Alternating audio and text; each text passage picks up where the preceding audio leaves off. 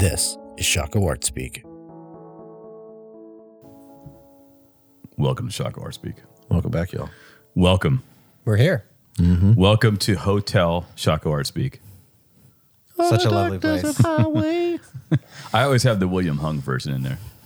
Don't ask, just go look it up on American Idol. William Hung. I didn't even know he sang He was a it. contestant. And Was that on his album? he Yes, put it out? is. Oh, okay. Yeah. All alone in the distance. Okay. Well, we've already talked about this on the podcast, so if you're Yeah. a long-time listener, you already know this. I hate the Eagles. I know you do. That's why I did I it. didn't know that. He hates the Passionate. Eagles. Really? Yeah. I do. He's right there with the Big Lebowski, man. He wants to Creedence Clearwater. I am more in line with CCR than Dude, I'm going to take CCR over the Eagles all day. 100%. Not even close. I mean- John Fogerty all day. Run through the jungle. Don't look back. Fortunate Son. But is that Yeah. a comparative decision or just like the Oh, no, Eagles this is a- not It's an looking at objective. anyone else? this is an objective. It's empirical. decision on Don't my like part. it. It's empirical. Yeah, there's a thing. There are several categorical spaces. People that think they Eagles like the fill. Eagles. They don't really like them, though. They think they do.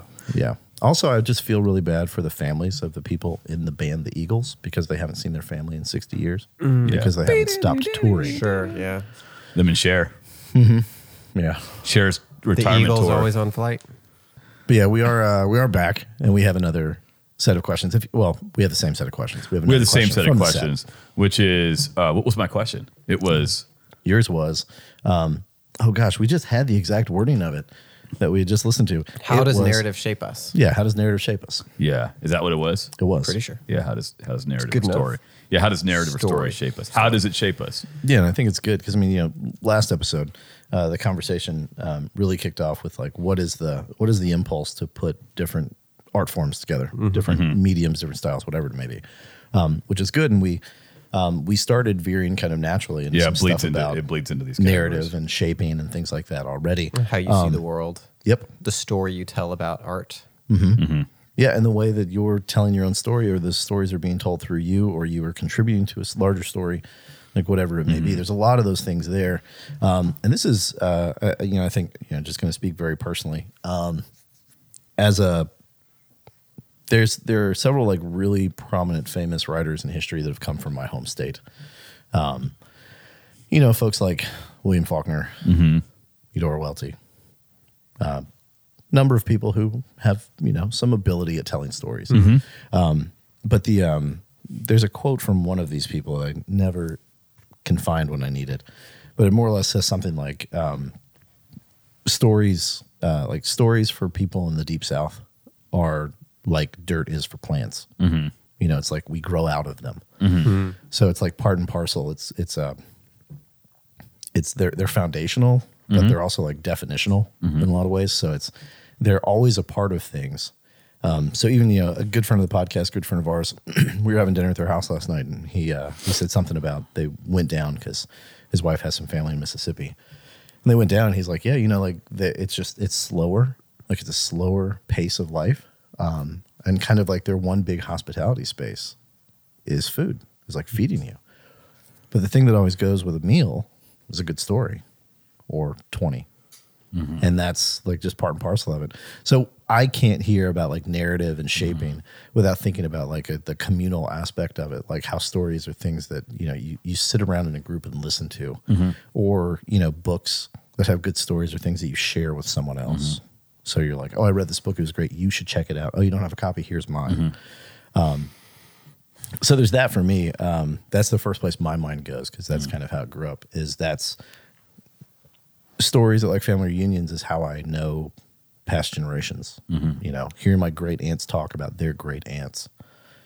I don't know those great aunts, but I know of them because of the stories. Yeah. And so that's kind of the first place my mind goes, is just like connection, like community, those sort of things. It's really funny that you say you talked about stories of the soil that we grow out of.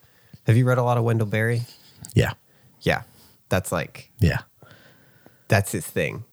So the parallel lines of, he's got a bunch of essays about his childhood, and he captures the spirit of a lot of those things in his novels. But just that idea of the stories that are told generationally that connect a community to its own past and its own history, which is intimately wedded up with how they're living in the land that they possess and what they do with that land. And a lot of his stuff is sort of meditations on the damage that comes to the land when people forget the stories that help them understand how they're connected to the land.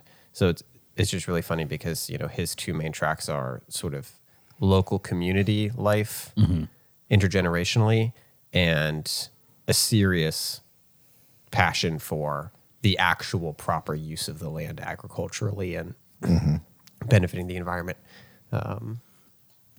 So yeah, that totally Well, is a strong. Well, with that, like Wendell-Berry, kind of in the same sort of camp of sorts in terms of like their space within 20th century writing. John Updike has some poetry that's really fantastic. He speaks sort of some of the same sort of things, right? So you have almost like a school of thought in this area, but it's good. If you want to read the whole poem, go read it. It's called Planting Trees by John Updike. And it's something that's always been real special to my wife and I. But the last verse of it says, "At the back of our acre here, my wife and I, freshly moved in, freshly together, transplanted 2 hemlocks that guarded our door gloomily, green gnomes a meter high. One died, gray as sagebrush next spring. The other lives on and someday will dominate this view no longer mine. Its great, lazy, feathery hemlock limbs down drooping, its tent-shaped caverns resinous and deep. Then may I return an old man, a trespasser, and remember and marvel to see our small deed, that hurried day, so amplified, like a story, through layers of air, told over and over, spreading." And so he's even equating like story almost as like a natural element of the world through the way that like a tree tells its story, right? So you go to like the Science Museum here in Richmond, and there's a gigantic like slab from a tree, and on its rings are years and dates and things. So it's like, this is when, the city of Richmond was burned during the Civil War. This is when, some of the first, this is when the man walked on the moon. This, all these sort of like pinpoints along this, and this now dead thing is a story in and of itself. That like the world is so full of stories in that way. It's always intriguing. I'm just listening to you tell stories. Well, so the question is how? Yes, we have raising eyebrows for those of you. So stories would be, we've talked up to this point about the sort of the physical connection of humans to places and how stories and places are connected. But stories are, I don't know, would you say they're the governing framework that allows us to make meaning out of the experiences that we have in a place? Man, so this is tough, right? How? Because I think you're getting towards stuff, Cody. Because there's no question of do they. There's no question do they. So it's already in a That's why the space. question is how. Yeah. And so it's like they do shape us, but how do they? And so I think because there's a difference between what's happened and our understanding of it as story. Obviously, they're connected. yeah. But And the tree is not the story, if that makes sense. you use even more particular language, which is narrative. So it's how Yes, does I do. narrative. So narrative is an interpretation of story or Yes. event, right? Because So- narrative is narrated. And narrative assumes a personal storytelling. And that's a storytelling that can be fiction or nonfiction. It can be Right. reliable or unreliable. Yeah. It can be, productive or non-productive. It was a simple humanizing, question, but it non-humanizing. wasn't, and I chose my words carefully. When have we I had know. a simple Ryan's question? mocking know. me because my question, I did not choose my words carefully, and we wasted a lot of time trying to Get it clear. figure out. Hey, even in a clear question, we're gonna Make it we unclear. can muddy up a clear Listen, one question thing all we're day going to do long. really well is make everything unclear. That's and right. then say that Cody clarifies. That's right. Hello.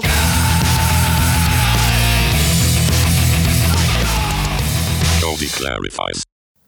Yeah, so I think with that it's tough because I think that there is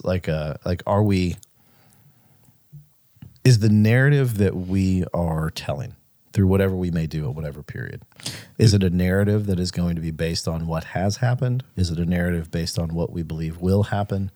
I mean, a lot of it is this is a tough question, Ryan. I know. That's why I'm waiting for y'all to Story. talk. so as I think about it, story necessarily implies our finitude because everyone comes into the world with stuff preceding them. No one comes in as a blank slate who starts a fresh view of the world on a fresh world. Like, so... we're born into a culture. We're born into a family. So the books we read we're born into genetics. last year about sort of the idea of cultural horizons. Yes. That you come into a place and a time and a people, and that sets the frame and the stage. I mean, we use phrases like the Overton window that defines the terms of when we look at the world around us, what words we map on and what ideas we map onto the world and what relationships we axiomatically by default assume, which are not always the same in all times and all places, depending on who raised you and what culture you're in and things like that. Now, then there's the grand uniformity of the universe, which is there's a surprising continuity between all of the ways that humans have told story, regardless of whether or not you were in centuries back in a different continent or you're in America in the 21st century. So that's just complicating it. So there's an interrelationship between story and narrative. So the question is, how does narrative shape us? So narrative assumes a spoken or written component. So what that means is, so here's a couple of things that are real. So you got one part, I think, or started to, which is you're talking about framework, right? The story is the subcategory of narrative in a sense. Yeah. So story has particular ends in mind. Like story can be imaginative. It can be, it can do a lot of things. It can be entertaining. It can be didactic. It can be for instruction. It can be, it's got a myriad of uses, right? And the narrative has something to do with authority and hierarchy. So there's hierarchy within the story, then there's hierarchy with regards to the narrator. So would you say the story is like what and the narration is how? Well, before that, so if I said how does narrative shape us? Narrative is sort of almost like a closed given. And it implicates something outside the closed given. It implicates a narrator. So when you say, one, I always say that things are spoken. So how does narrative shape us? Well, it bleeds into the notion of us being spoken into, like we're spoken speakers, or I always say we're made makers. And so there's that, right? And then it's about the connected nature of things. So it's how it's the way that the connectivity of unfolding events are discussed in order to see the unfolding events connected. And the story makes it aesthetic and experiential. They're really closely connected, right? Yeah. So the story can make it aesthetic, it can make it entertaining, it can make it sad, it can make it both. And you can be in the connected events, and then you could have someone tell you a story about it. And story can have elasticity to it. I'm making some distinctions to say that this can get muddled too, right? Yeah. So it's sort of like saying, go here first just to consider. Because I can tell you the story of my life and say, I was born by this woman, this man, and one night stand, and then here I am. And I can say that in like 1 minute, and that's the story I've told you. But it doesn't narrate the unfolding sequence of events. Yeah. So, but I can also, if given time, so now what I want to do is import space and time, because if you wed narrative to events have time, space, distance, and so now you're dealing with scope and scale, relative kinds, right? And then in there, story allows us to play with that, and I can tell the same story given more time with more detail, and emphasize the effect differently. This is just to start us, just to kind of like sort of start to look at. It's like sort of trying to start to point at the mechanics. Yeah. Which sounds so terrible in a way to start to look at the mechanics of story. But the reason why I thought it was an interesting question is because I think we're willy-nilly about something that's not. We're willy-nilly about something that is not willy-nilly. But Yeah. because it affords us that. So it affords us sentimentalism, nostalgia, all those are valid categories. But story and then therefore narrative are not relinquished or grounded there per se. So the question is, how does narrative shape us? So would you say that the same story can be narrated two different ways and it remains the same story? Okay, that's all. I think, like the place where my mind goes is, The meaning can be the same. You're talking about like even. distinction with story and narrative. And I'm like, how many like kind of events in the world happened and then countless painters painted images of it. Right. So that's the connection of like story and narrative. As That's I'm right. hearing it. Right. So it's like, so there is a, it's also a discussion of like personal experience versus like ultimate reality. Right. It's these ideas of like we all like, yes, Cody too. I was like, we all experienced 9/11 in some way. Yes. Right. That is a I'm thing. not that young. I know. I was just doing the math in my head real quick to me. I was like, yeah, totally. It's more on me than you. It's my ability to not quickly do the math. I mean, I was You don't have 6 to or say it. 7. Oh, okay. 7. Yeah, freshman in college. So the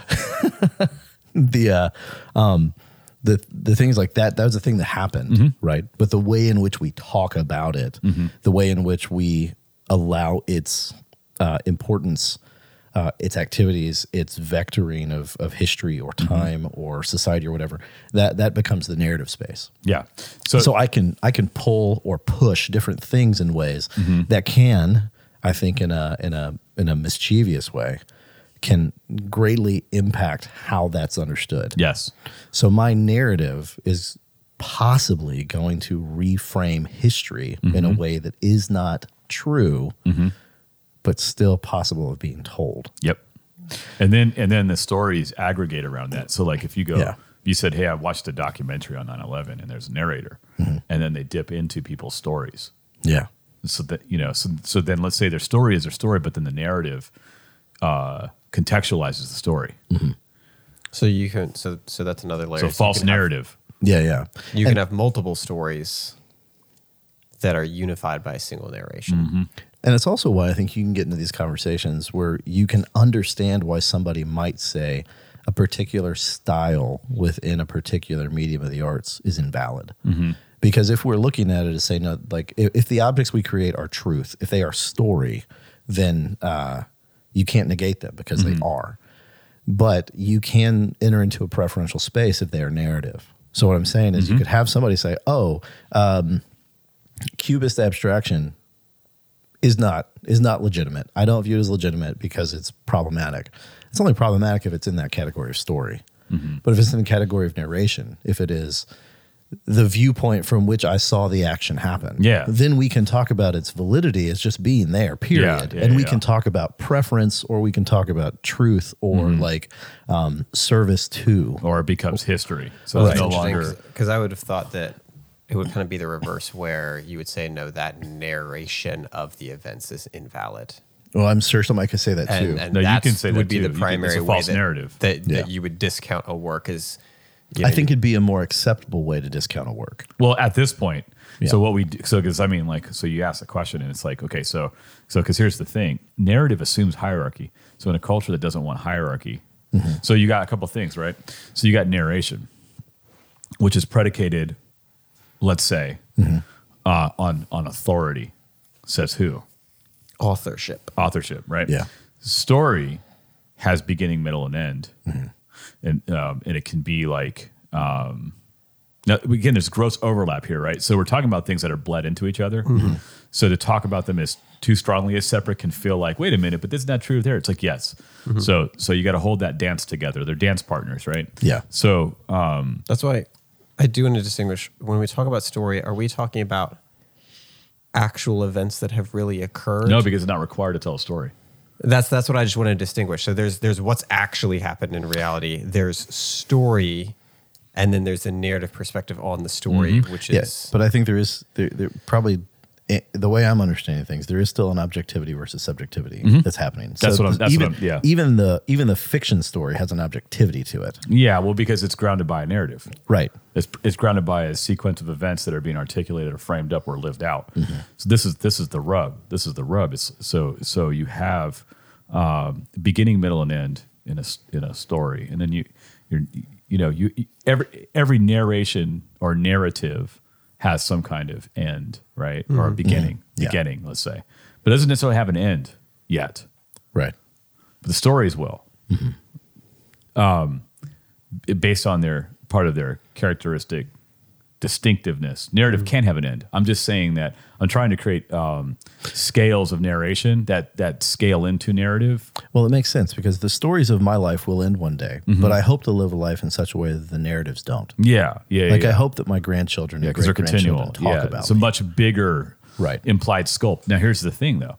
If you say, which has happened, if you say narrative is the problem, and so you have an attack on narrative, Yeah. and so you have people telling stories with no narrative.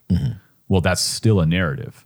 Yeah. So what happens is that narrative burrows story deeper into atomized expressions, and so when I say that as a kind of an example to say that it's unescapable that we live in a narrative, actually. Yeah. Yeah. So it's because if you look at it as like the sequencing and connectivity of events, and then someone says, well, everything's connected. You can't make a single story to describe it. Well, no, you can't do that. The question is there a narrative big enough to encompass the whole of every sequence of events? That's what becomes at stake. That's the whole idea of meta-narrative. Right. The narrative That's that the covers all narratives. Yeah. So and that has been a real issue for Western society, and outside one side of our mouth we've said, well, there's no meta narrative, while then defaulting to something lesser as a replacement for the meta narrative, which is a Mickey. It's kind of like a lie. And I didn't necessarily want to go there, but it is worth saying this. Yeah. It's interesting that you're saying that because I'm thinking if you say there's no narrative, but there is story because there's reality, then that kind of gets you logical positivism. Yeah. Like we're going to pretend that the facts interpret themselves. There's just the story, but no narrative. Because narrative is a structure. Story is the conveyance of the structure with particular kinds of ends in mind. I want to entertain my friends. I want them to like me. I want to activate my kids' imagination. I want to entertain. You see what I'm saying? You're like, I want to welcome people in. I want them to understand something. And so you think about the many uses, the many applications for story. It's myriad. I mean, we are replete in the uses of story is eminently valuable.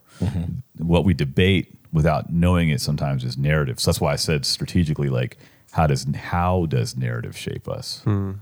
So it becomes a weirder question and harder, right? Like it's like, because we think, so your point, Gareth, about objectivity and subjectivity is relevant because we're comfortable in the subjectivity of story.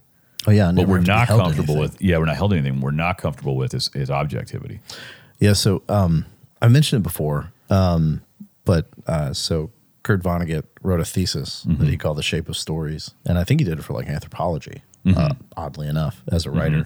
And it was rejected. Makes sense. Like summarily rejected. Just like, nope, not a thing. We don't like this. We hate it. Because what he said is that from his study, there are only 8 stories that have ever been told.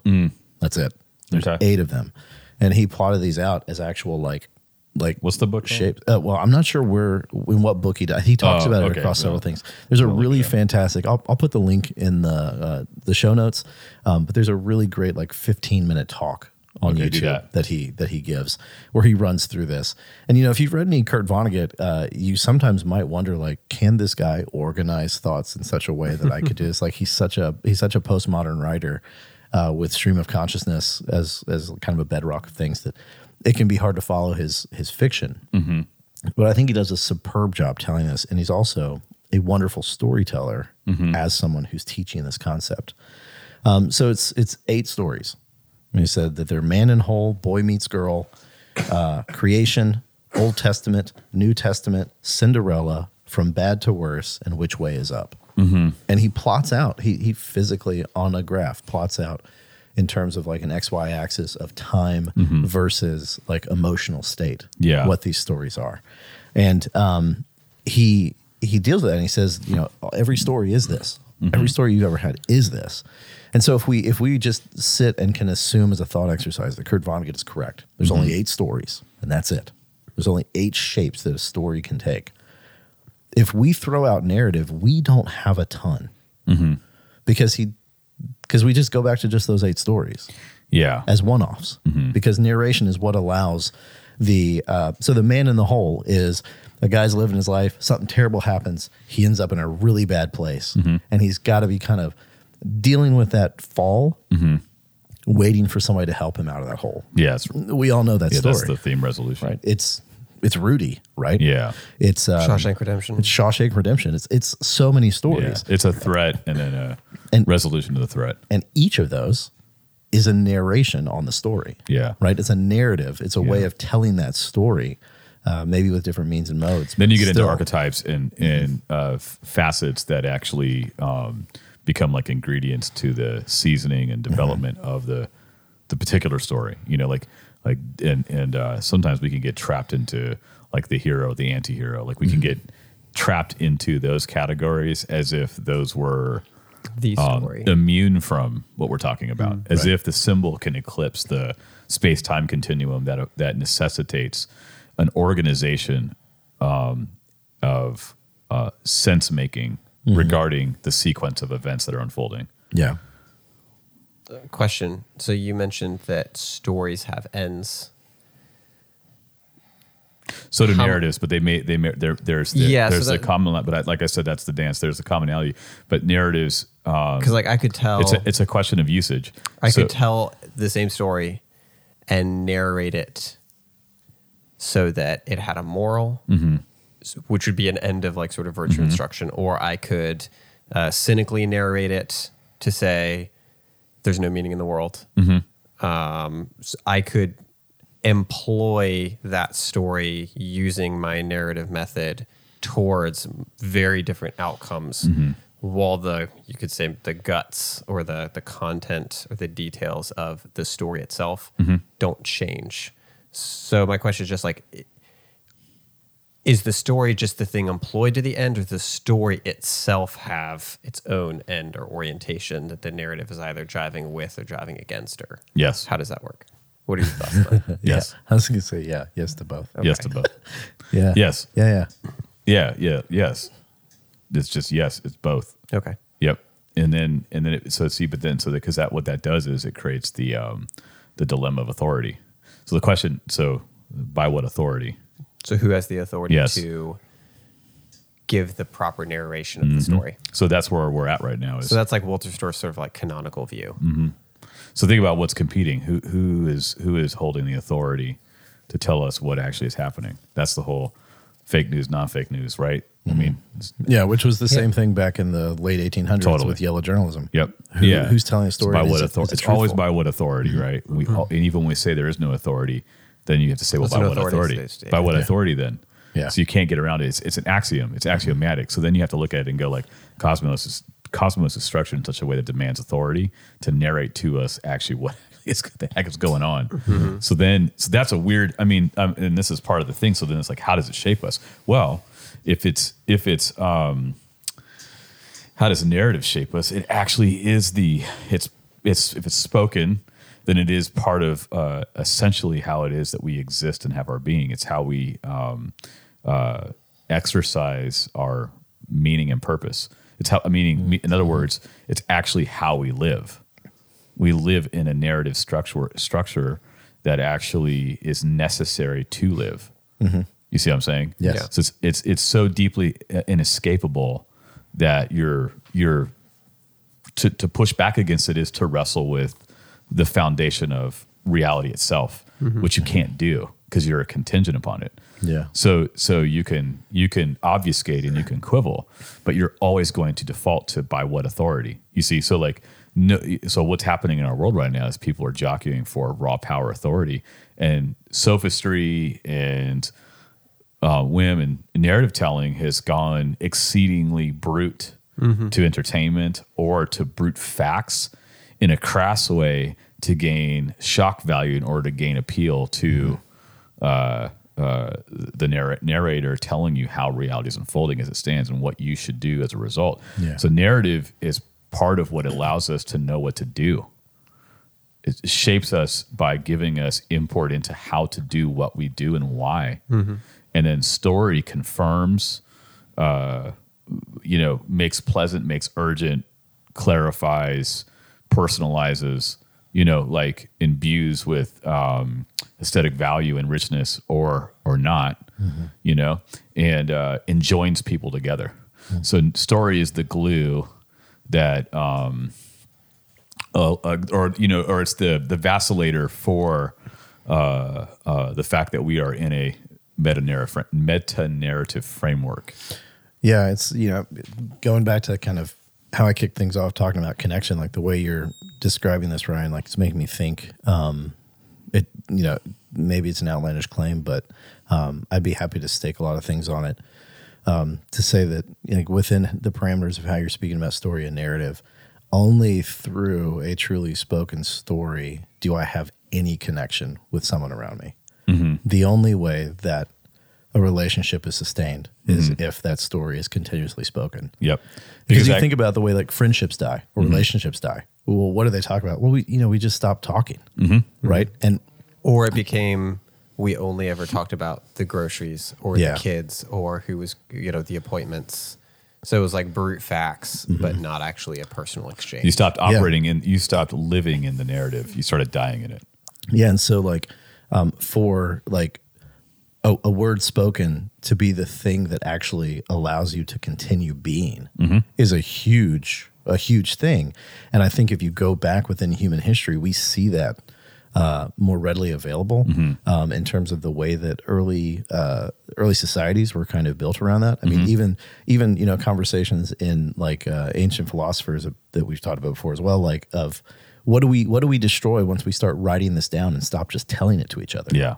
What is lost? Yeah, that's right. So And the once you continual generational, what is lost with X step forward in the how technological far do you chain? get behind the mechanics before you're actually destroyed? Yeah. Like before you're actually chewed up by the machine, so to speak, or something like that. But like that's the thing, man. So if you flip it, like, and you go back to like your philosophers, like they took theater far more seriously. Yeah. So it was a value aspect to understanding ourselves that had more weight to it. In some ways, there was critical of theater, but I'm saying they took it more seriously. And their criticality was an expression of the seriousness with which they took it. Yeah, Because you're not yeah. critical of something you think is trivial. Yeah. So I say that to say that when I say this point, it can sound like it cheapens our existence.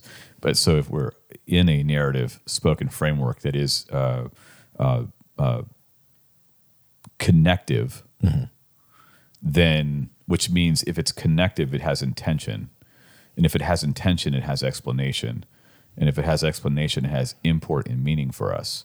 And so then it puts us in an embedded experience of acting in a kind of cosmic theater way, theatric way. And it confronts our agency and autonomy and pushback against the idea that we're something less than what we'd like to think that we are. And so, but we can't cut ties from the causal power of spoken word narration, galvanizing, upholding, and enabling us to even exist in a, so it sounds like I was saying a couple days ago, it's like if perception shapes memory. In other words, like if you think about that, your perception shapes your memory shapes your perception.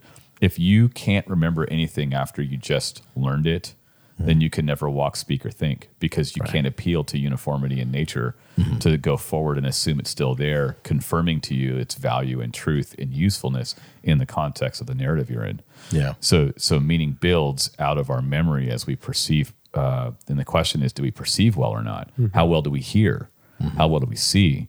And all of those are facets that have to be engaged with the senses. Yes, so that's a narrative question because how we are narrating or being narrated to, depending on how you want to look at it, will dictate what we see, what we hear, what we remember. Mm-hmm. Because if there's anything that we've found about humans is that we're really good at missing things. Mm-hmm. We're really Yeah. really good at prioritizing, kind of based on our narrative framework, Mm-hmm. and then from that priority, deprioritizing information that's default. right there in front of Yeah, us. it's a default aspect of our finitude. So we cannot know all things at once. We have to know things in sequence. We can't even absorb everything that's in front of us all at No, once. no, we have no in a capacity to do moment.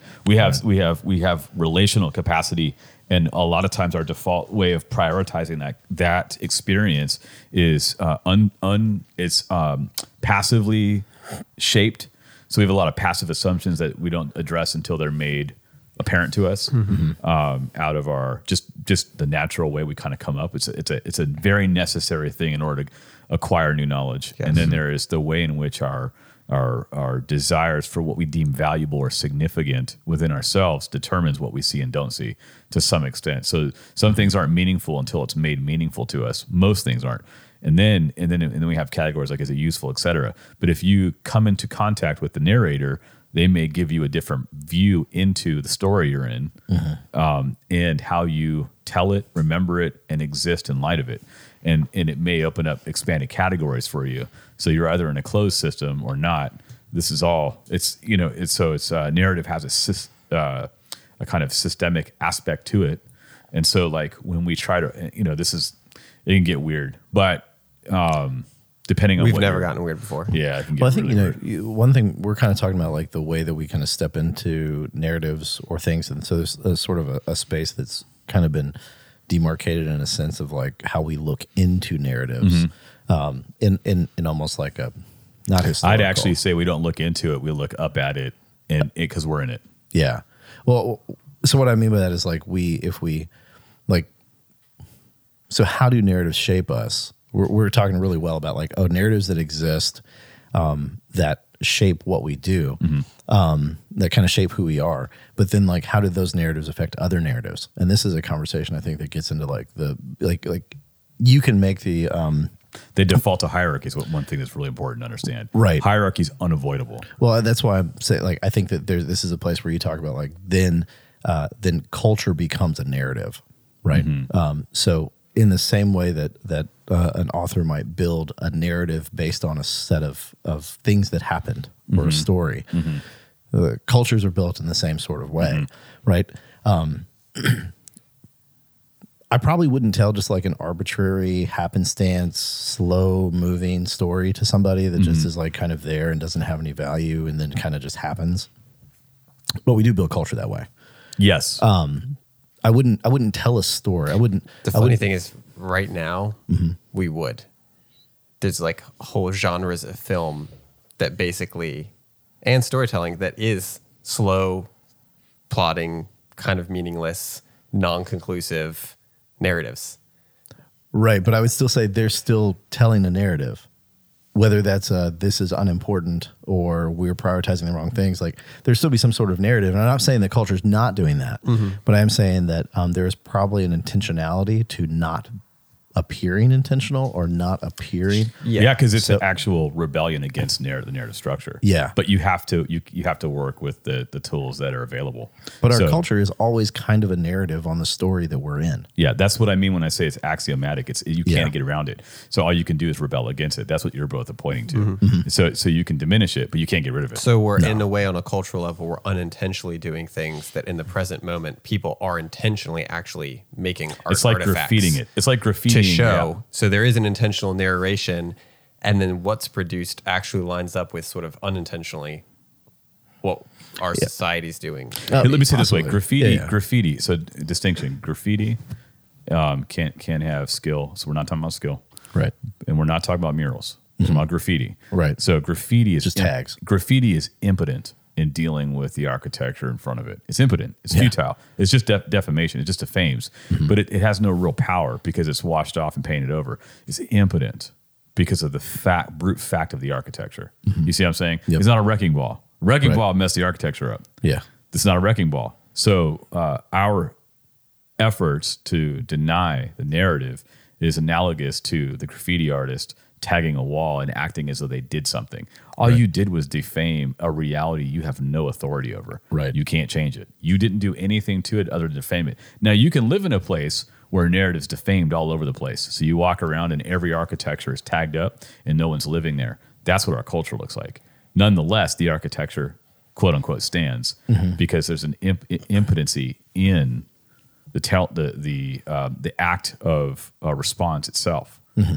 You see what I'm saying? It's a degraded response in order to show its difference. You can't outbound it in excellence, so you have to unbound it in devolution. You have to devolve into a debase action to show yourself in relationship to it in a clear and distinct way. So you can't go up; you can only go down.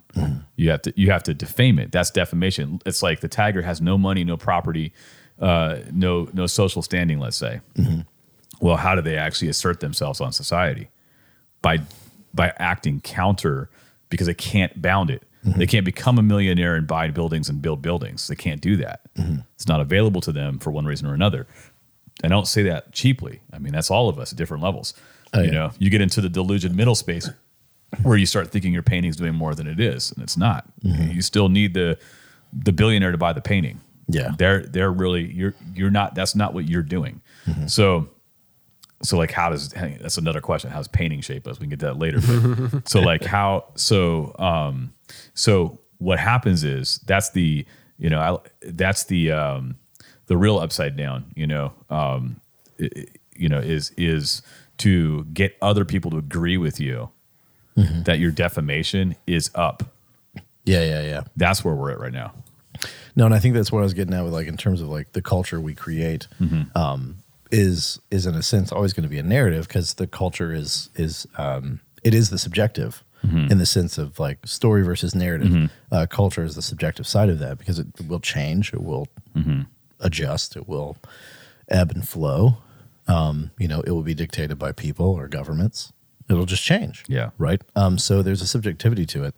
And so I think in some of those ways, it's like there are stories, and then as we get into like kind of who hasn't said in the last 10 years, there's nothing original in Hollywood? They're just remaking old movies and having crap like reheated, right? Yeah. We've all said it, because that's the thing. When's the last time you saw a real original film? You probably haven't in a long time.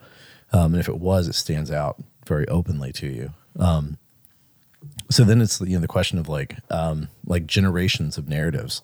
So it's like, all right, we have stories, we have narratives about those stories, but then we have a narrative on the narrative and a narrative on the narrative's narrative, right? And then as we permutate these things out, now we're like, oh, we've got narratives on 8 levels of narratives, and now that narrative is the one building the culture. Like, it's like the postmodern commentary on commentary on commentary on commentary.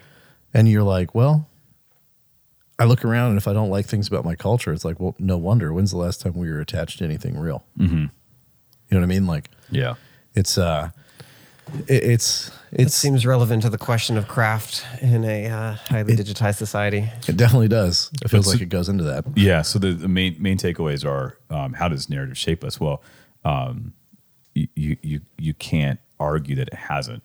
So you have to start there. Yes. So then the how does it has to do with that it does, and that it has, and it is. And so you have to go ahead and make peace with that first. Oh, it is. It's an axiom. It's unavoidable. You've been shaped. Then the question is, it shapes through the organization of set events and makes sense and meaning of those events. And if it's organized, then it's hierarchical. So then if it's organized and it's hierarchical, then there is an authority. So the question is the authority good or bad? Right. But what's not off the table is that you are shaped by authorities. So you're shaped by authoritative speaking voice. The question is, which voice is it good? What is its vested interest in your life? And does it move people according to the other kinds of factors that are bound up in what it means to be human or not? And does it possess the authority it claims it has? Yeah, does it actually have? Say. So that does it. So that's the thing. So when you say new fake narratives, counter narratives, that kind of thing, and we're really competing for narrative right now. What's really interesting is if you are being honest and you looked at competing narratives, when people despise one president and prize the other and vice versa, you're really seeing a degradation of moral character across the board. Like anybody who actually thinks that Joe Biden's a moral person is crazy. Like I can show 9 million pictures or videos of him lying over the course of his life. He's not a moral person. He's an immoral person. You're really picking from the bottom of the barrel across the board. Anybody that's like, most of the politicians, Republican or conservative, or Democrat, are their allegiances are to some other higher narrative. Right. That's why people say things like there's more going on here, some kind of superstructure or whatever. Yeah, there's like power brokers that are apolitical in the sense that they exist as they're situated at a higher hierarchical level, and so then there's actors and players. And the question is, how are you understanding the way the narrative is conveyed to you? And then you have your own way that you're responding to the stories. Yeah. That I'll give you view back into the narrative, and then you rebel or don't rebel. But is there a clearer authority that supersedes all authorities? That's a real important question. But what's never off the table is authority, and what's never off the table is narrative itself. Like you have to make sense of your existence, and narrative is the structure by which sense is made of your existence. Yeah. So you are shaped by sense making in a sequence of events happening over time. That's like an axiom. You can't get around it. And we all kind of need a personal narrator who can be as close to us as a friend while also occupying the position of being sovereignly unaffected and superseding everyone else. So you need a very unique kind of person who can both tell you what's happening, but also be impartial to it in such a way that they have your good in mind. And so that is not in a Democrat or a Republican. Right. That is not in Fox or MSN or CNN, or it's not in one people group's agenda per se. It really comes down to who is bearing the authority of the ultimate and personal being, if you will. Well, I think the point Cody made earlier about like our finitude is super important there, because what it does is within that space, if we can understand, if we're absolutely honest, and this is one of those things, nobody's going on a limb to say that we're finite, right? If anybody's arguing that, like there's so many things you're just not wanting to see, right? We die. We can't know everything. Yeah. I'm in a place, I can't be in another place at the same time. Our finitude is not a discussion point, right? But if we start from there and we talk about this, then we have to assume one of two, possibly more points. One of which is that if I am narrating the story, I am either wrong or ignorant or both. Because if I'm finite, I can't be narrating the story in a way that's like omniscient, right? I can't know the end. I can't be narrating. Well, I say to the wrong, correct ignorant, or dishonest. Yeah, well, that's true. Yeah, Yeah, that'd be you're a the third liar. category. Yeah, I would say that's a dominant category actually on some level. Oh, on yeah. some level, that's a big dominant. It's actually like I'm privy to the others and I'm dishonest. And this has nothing to do with character. It has everything to do with the reality of the fact that we are limited, that we are. Yeah, our limitation is not a character. Right, the character, morality, whatever else comes into it later. Yeah. I'm talking about like foundation Prior to that, stuff. yeah, Prior to foundation, that, these are kind of the categories we're working in. And so if we can understand like what is the actual story, how are we being honest or dishonest in narration? Yep. What does that look like in terms of how we dictate our own lives, how our careers work, what that means about our view of art, design, culture, whatever it may be. These things are all important. They influence the stories you tell each other. Right, because you are not inert in this world. Yeah, no matter how hard you try. Yeah, you're not unimportant, no matter how hard you try to limit yourself. Yeah. You are not the masses, however much you try to obliterate your individuality in certain ways. Like, and so, there's so much into that. I don't even know. Like at this point, I think if we continue talking more about it, I think we kind of chase our tails. Well, I just have sort of one last comment. Yeah. If there's a strong drive against hierarchy and order, then it makes sense why people would want to upload their consciousness into a computer and experience, quote unquote, the pure data, no narrative. Yeah, because no narrative, it means no responsibility to the authority. Yeah, not being subject to the authority. Yep. The irony being that then you're still subjected to the authority of the operating system. Yeah. And it's still entrusted to the operator. So you can't get out from, you can't even doing that. You volitionally entering into the matrix and volitionally disembodying yourself, it enters into all the same facts, but with death as a more pronounced reality than it already is. 100%. So it's a total lie. You're lying to yourself. It does not solve any problems. Does not solve any problems. Only entraps you further. Yep. Yeah. Wow. The story's really good. Welcome to the narrative, y'all. Yeah. Yeah. Well, and I think, that's another one of those front porches we can drop you on. Sit with that for a minute. We'll be back next time with another question to bat around for a little while.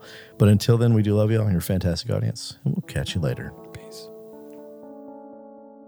You've been listening to Shako Art Speak, a production of Shako Art Space. We are an independent, non-profit art gallery in Richmond, Virginia. We can be found online at shakoartspace.com and in real life in historic Shako Bottom.